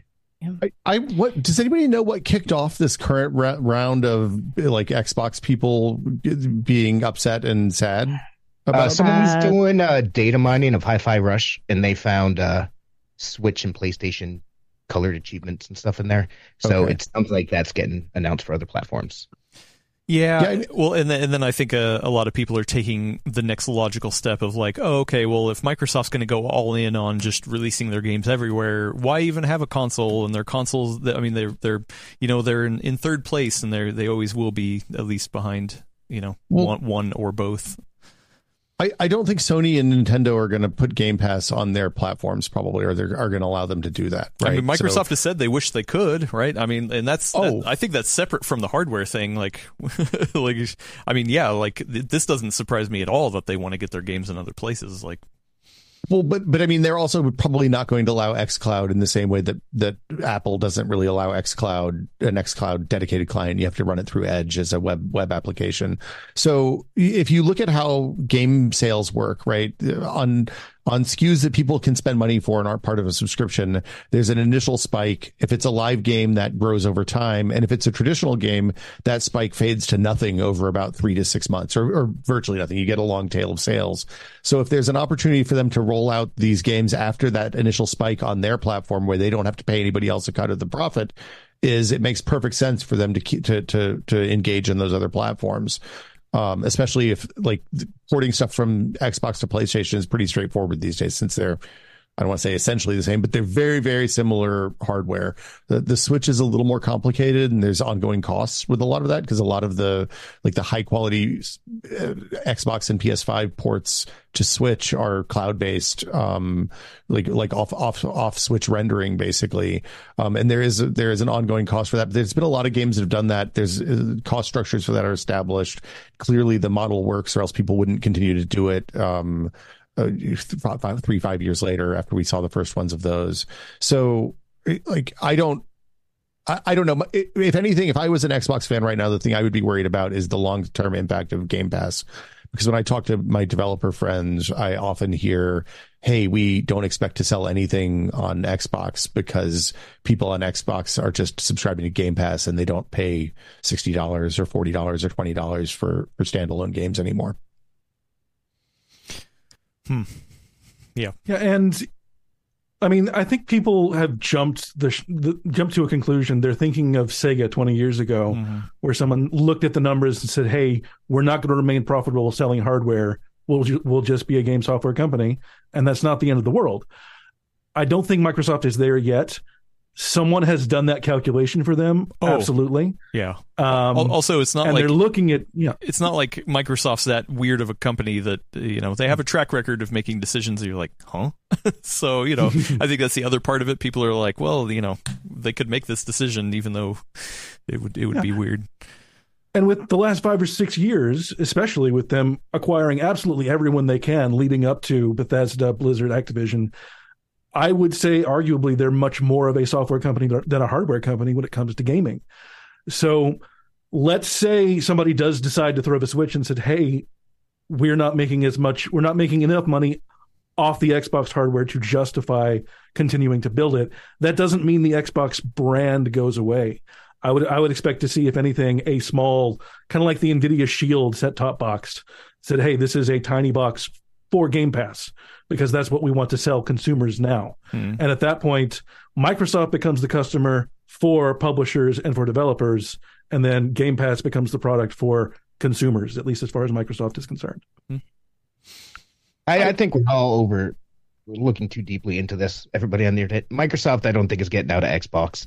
I don't think this announcement's going to be as crazy as people think that it's going to be. No, it'd be too soon for something like that. I think, though, that what we're talking about is conjecture for what the next generation is going to look like and what form that's going to be, just given the direction the company has been going in so far. And unfortunately for Microsoft, how deep of a hole got dug for them after the disastrous Xbox One launch, and how they packaged that. They haven't really recovered from it, and it only got worse with the generation that came after it, the Series X and S. So, I mean, I'm not predicting any near-term death for Xbox hardware, but I do think it is a valid conversational topic to consider, where are they going to go from here, especially as Mike just pointed out, they've been on such a huge spree of acquisitions and there's such a software emphasis for them. It wouldn't be surprising if they wound down the hardware side, but I also, like you, Brad, I also think that would be a very, very big statement, a very big move. It's not just something you casually throw off, because spinning it back up again probably would be a very big endeavor as well. Or maybe they pull a Nintendo and say, hey, you know what? Instead of competing directly with Sony, let's just do something different. Yeah. That's what I was thinking. Yeah, because within 3 or 4 years at the very latest, Sony's going to have a new console that's going to be gigantic and enormously powerful and equaling like some really good PC gaming specs of today. If you're Microsoft in 3 years, do you make the decision to make that investment in a similar kind of product? And I think right now, I would flip a coin as to whether they release something that tries to compete with Sony again, or goes all in on their software power, which they've been building up, and I would say building up very successfully. So I think 3 or 4 years is really aggressive for new consoles. I think everybody's going to try to make these generations last as long as they can because of the upfront investment in the new hardware. I think players tend to look at the number of consoles sold on each side of the divide, where, Nintendo is selling it 10 times as much as anybody else. And then Microsoft and Sony are fighting over the essential scraps. Right. But the real important number for the economy of games and the way games are made is how many people, what's the attach rate of games per console purchased. And with Xbox, people are spending a lot of money on Game Pass and not much money on games. And with PlayStation, people are spending a lot of money on games. So that means if I'm a developer, I'm looking at who am I going to partner with. Is it Nintendo, which maybe they have because they've sold so many units, their attach rate is probably a disaster. Sony has a really nice attach rate right now. And mainly because they have a bunch of first-party games that aren't on their subscription service or weren't on a subscription service that didn't exist for a long time. I think they have a really big advantage over Microsoft in this kind of in the battle for future titles. Right? That's the thing we're talking about, because right now the publishing market is softer than it's ever been in my memory. The mid-tier publishers have all been embraced by the Embracer Group and then either shut down or shrunk to the point that they can't they have no money to invest in mid-tier games. And of the 14,000 games that came out on Steam last year, 10,000 of them were kind of crappy. And of those other 4, the vast majority of those were in that kind of $5 to $20 million budget range that the mid-tier publishers live in. And right now, there aren't a lot of games signed for 2026, 27, 28 because nobody signed any deals last year, right? There were very, very few publisher deals, very, very few platform deals. The Game Pass deals have shrunk to the point that they're like, for a while, Microsoft would basically fund your low-end game. And that's not happening anymore. Epic's not doing those deals anymore. Like, what's happening to these studios that were expecting to come in and get Game Pass money or publisher money at the end of their production? And it's just not going to be there. And I think Microsoft and Sony are probably going to gobble up a bunch of those small and mid-sized studios, because you can buy probably 20 mid-sized studios for what one Activision costs, 20 or 30 mid-sized studios for one, maybe more than that. My math might be bad. $70,000 million. So you could probably buy 30, 35 mid-tier studios.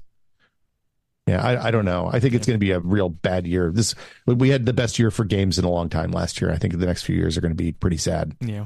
Also, the last little twist in this, and we kind of need to move on. The other part of this hanging in the balance is a lot of talk about getting away from publishing physical media. So, right, I wonder if Microsoft is more excited and willing to be like, forget physical discs. Let's go all in on Game Pass. Let's go all in digital. Where Sony still seems to at least be embracing you can get a digital version or a disc version kind of thing. Well, so. I mean, Microsoft, there were reports that in the Microsoft layoffs last week that a lot of that was in the disc and physical media production side. Yeah.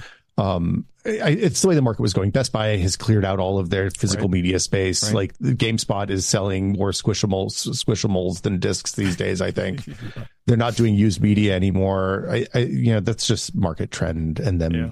Well, but I feel like Microsoft is better suited to embrace that feature rather than Sony. Yeah, for sure. Just because of the markets that they play in. I mean, Japan is still huge on physical media. I don't see Sony making that kind of move anytime soon. And at least Nintendo likes it too. At least completely. Maybe more so in other territories. Yeah. But I don't see them making quite such of a dramatic move in that direction. Okay. Wait, can I insert a question real quick while you're looking? Yep. Because somebody asked on Discord, and I told them specifically to ask the question, but we haven't posed it yet. And Brad is here today, so I wanted to ask. I think it was Ivan, and I'm going to paraphrase a little because I don't see it immediately just scrolling through all the many wonderful questions you put in the Discord channel. Oh, here it is. So I guess this is mostly for Brad, but we can all take a turn answering this, which is, what's your stance on pre-ordering games? And if you're not okay with it, would you be okay if they were refundable? In general, I don't pre-order stuff, period. I am a big believer in waiting for reviews to check stuff out. That said, especially those smaller and mid-tier developers like Will was just talking about, if it's a team that has a worthy track record, I will add them to my Steam wish list. Sometimes I'll pre-order stuff like that because it means so much to those smaller developers. So in those cases, I'll sometimes do that. But in general, especially for big AAA games, I never pre-order. Wait for reviews. It's not like you're going to miss the disc now, right? Like, there's no reason. Yeah. Back in the day when discs were actually a thing, I used to get around the long lines because nobody knew they sold them at Toys R Us as well. So I used to just head over to Toys R Us to buy stuff. Yeah, that was the same hack I would use. Nice. Well, the wish list thing is really important. Like, this is the thing. If you see an indie game that you're even mildly interested in, the kindest thing you can do for those developers, and we're talking about teams that are like 4, 5, 10, maybe 20 on the outside people for the most part, is hit the wish list button on Steam, because Steam doesn't do pre-orders for anything but kind of really big games or follow-ups for indie folks. Those wish lists are what determine who gets carousel placement on the front page of Steam on their launch days. And that carousel placement is the difference between selling a few thousand copies and a few 100,000 copies in a lot of cases. So indie people, as somebody who just came from an indie studio, the goal with indie games isn't to make $1 billion. It's usually to get to make the next game. Like you want to sell enough copies, you get to make your game too. And hitting that wish list button expresses interest in a way that matters to Steam and matters to Valve and how they promote stuff on the front page of Steam. And it is, I cannot overemphasize how important it is for indies. Does that translate to the other platforms, or is that just a Steam thing? If you have a lot of Steam wish lists and you are working on a Microsoft deal and you come in and you say, I have X 100,000 wish lists, which would be a very large number of wish lists, to be clear, then they will be more enthusiastic about your product probably than if you have 0 wish lists. Oh, okay. Yeah. Interesting. I like that. Learned something today. Yeah. Somebody said it in the chat. For me, like if it's something like from a franchise or developer that I already know, then I'm probably going to be interested in, like whatever. I'm fine pre-ordering something. Yeah. Well, the thing with it used to be me with. Go ahead, Will. Sorry. Okay, so go ahead, Brad. No, you go. So real quick, so with pre-orders, nowadays they try to entice you with like add-ons and stuff like that. Like pre-order now and get like this, like legendary skin or like very limited. But I find like in the end, you'll get it eventually. Like like maybe months later they'll release it again, and it's like you can buy it later. It's like, do you really need the pre-order? Or for you guys, it's like, what will entice you guys to actually get? What offer would they have to make for you guys to do a pre-order? Back in the day, I pre-ordered Halo 3 because I was going to buy that no matter what, and I came with that big badass physical helmet of the Master Chief. Oh, the cat helmet. Yeah,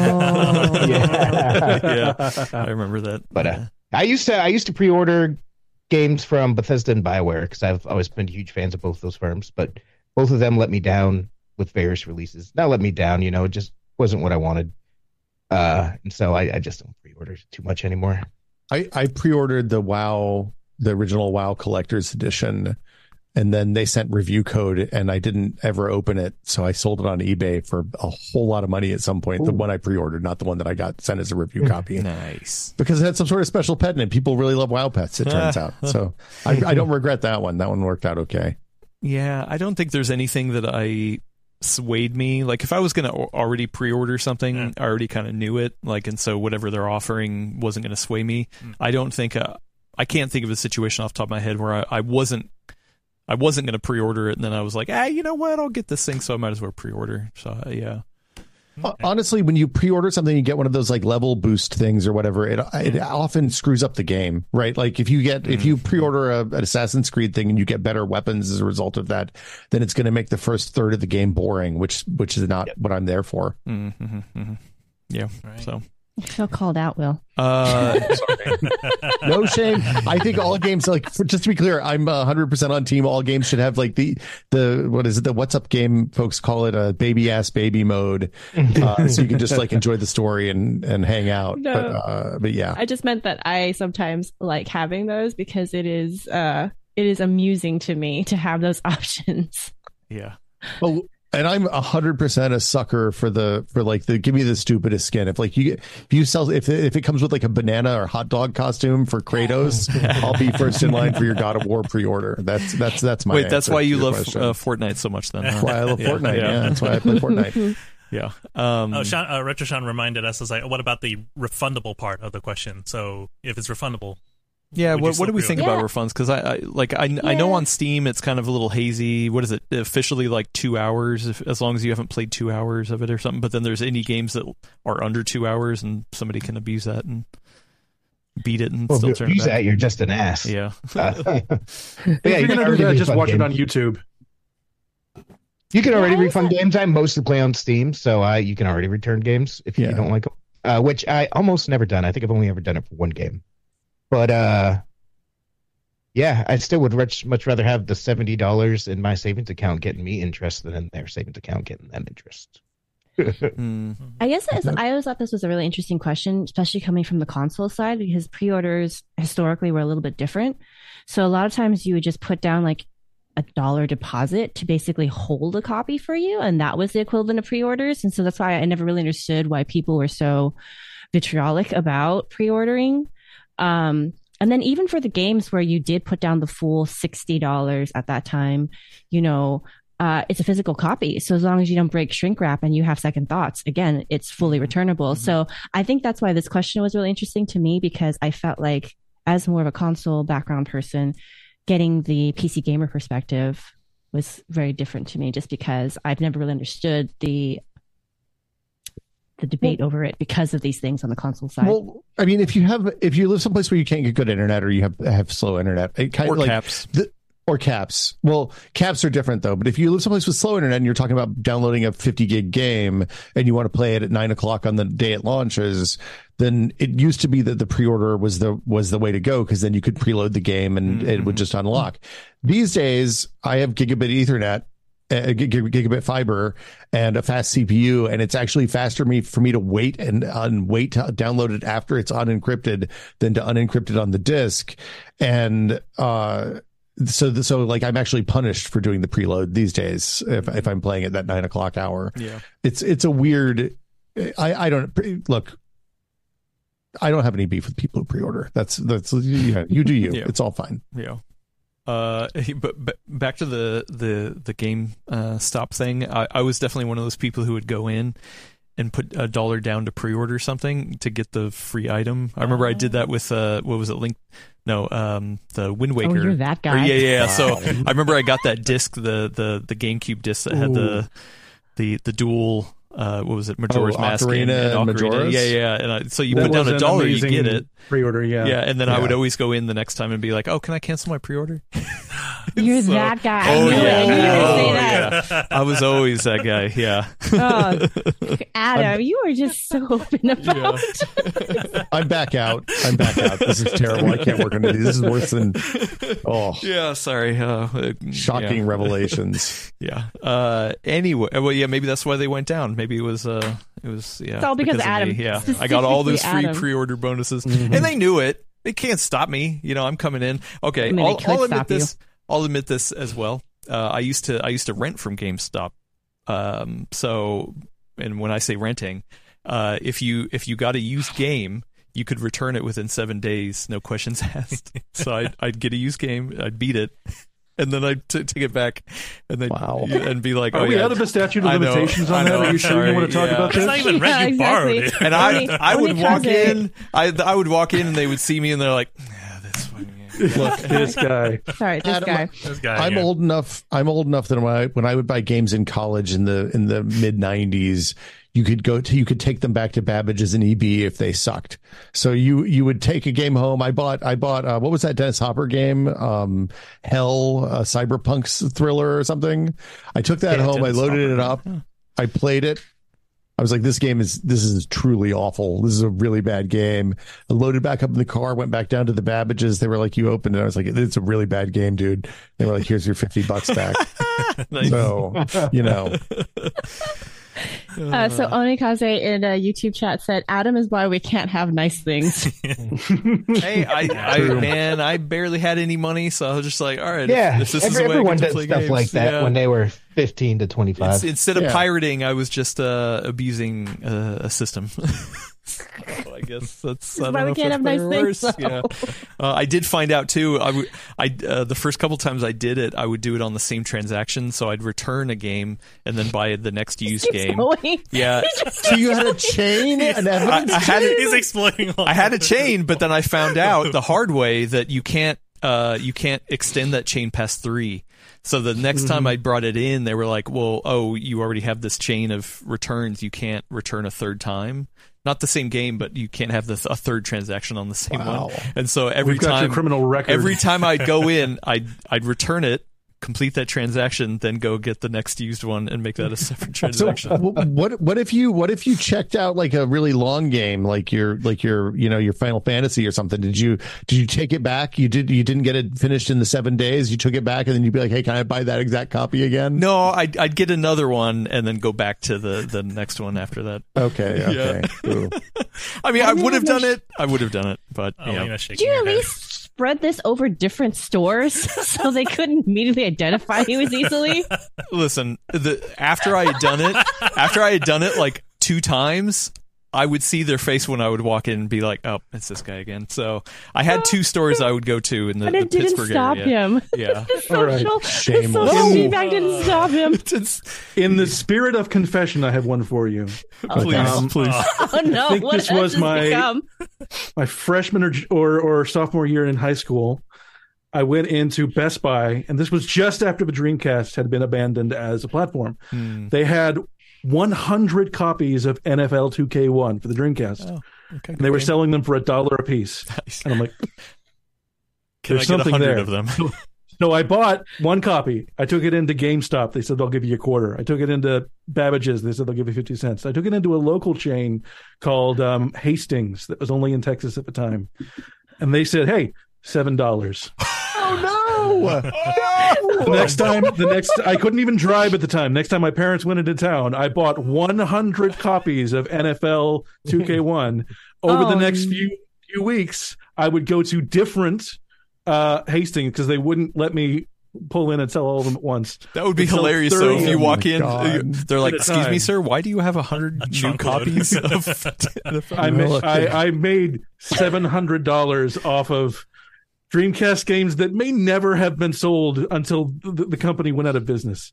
You are responsible for the death of small business, Mike. That's the thing. It's you entirely have on your, possible that I am heart. because that store does not exist anymore. Yeah, good job. Non-flying thing in the chat says it's capitalism. Capitalism, He's baby. capitalism. It's the glory of Capitalizing on it. capitalism. I don't have to endorse the system to participate. Well, hey, you know what? I Wow. grant everyone here watching us get this podcast. Try to trade it into GameStop and get your full money's worth. No. GameStop's already alerted. It's like Adam on the blacklist now. It's just, Oh man. Don't let him in the Picture of door. Adam behind the cash register. Do not serve. Yeah. Oh man. I'm Hey. surprised they didn't have a thing like that. Honestly. Hey, no, it was on the. I remember because the first time I read the receipt, it said that. It said it right on the receipt. You could return it within 7 days and no questions asked. So I was like, all right. Because of my name, I used to get emails for a manager of a Central Florida Popeyes, like all the Popeyes chicken chains in Central Florida. Somebody put my email address in the send the reports here form. Oh, nice. And they had alerts occasionally that would go out about people that would come to Popeyes and then do things like intentionally spill hot beans on themselves and complain about burns to get free. Yeah, so Adam, you're on that. You're on the manager list for the Texas GameStop. I'm not doing that. It was Right now. Yeah, He's not doing that. Anyway, yeah, He's retired. Yeah, I'm When he's retired. 65. I get plenty of money now that I can dump into custom keyboards. So yeah, This is not even a Wednesday podcast. yeah, not even a Wednesday We're podcast. already doing Yeah. Confession Tuesdays. Yeah. Confession Tuesdays. There we go. It's a new segment. Confession Tuesdays. Happy Wednesdays, Confession Tuesdays. Don't ask me about media play. I probably put that company out of business. Anyway, we need to wrap it up. Lots of good questions. We'll save it for next week. The last question I do have is from friend of the show, Milo Hayek. What's going on? Said, hey, do we have anything special planned for episode 300? Great question. Answer is no. I don't know. We should. Not yet. We should. Not yet. We should. We do not have anything planned yet. Thank you for asking because I need to Peek figure behind the curtain. We normally plan these in a Slack channel like one 5 day ahead of hours time. before we go live. Yeah, it's like, hey, what are we talking about tomorrow? Yeah, so episode 300, big episode. We should plan something. So I'll figure it out. I'll talk to Gordon too. So yeah, we'll figure it out. Anyway, You should tell him you want to do a musical podcast and let me know what he says. yeah. Well, he keeps wanting to do a music. Oh God, who's the person's over at? He used to work with you guys, and he's a Dan musician. Emmerich? Yes, Dan Emmerich. Dan yeah. Cat, yeah. Yeah. He does Pellet Swap Ninja, and he and his wife Illusion. and their partner did the Sgt. Pepper's, the Star Wars version of Sgt. Pepper's Lonely Hearts Club Band called Princess Leia's Stolen Death Star Plans, which is very good. Yeah, That's good. Gordon has used AI to make a couple songs that he wants Dan to come sing. So he's over at Digital Eclipse, right? Digital Eclipse, yeah. Dan's great. He was at OXM for a long time and Yes, GamePro before that. Mm-hmm. Good guy. All right. Anyway, let's get out of here because I'm hungry. Maybe go find a brisket sandwich. Just kidding. No, not in San Francisco.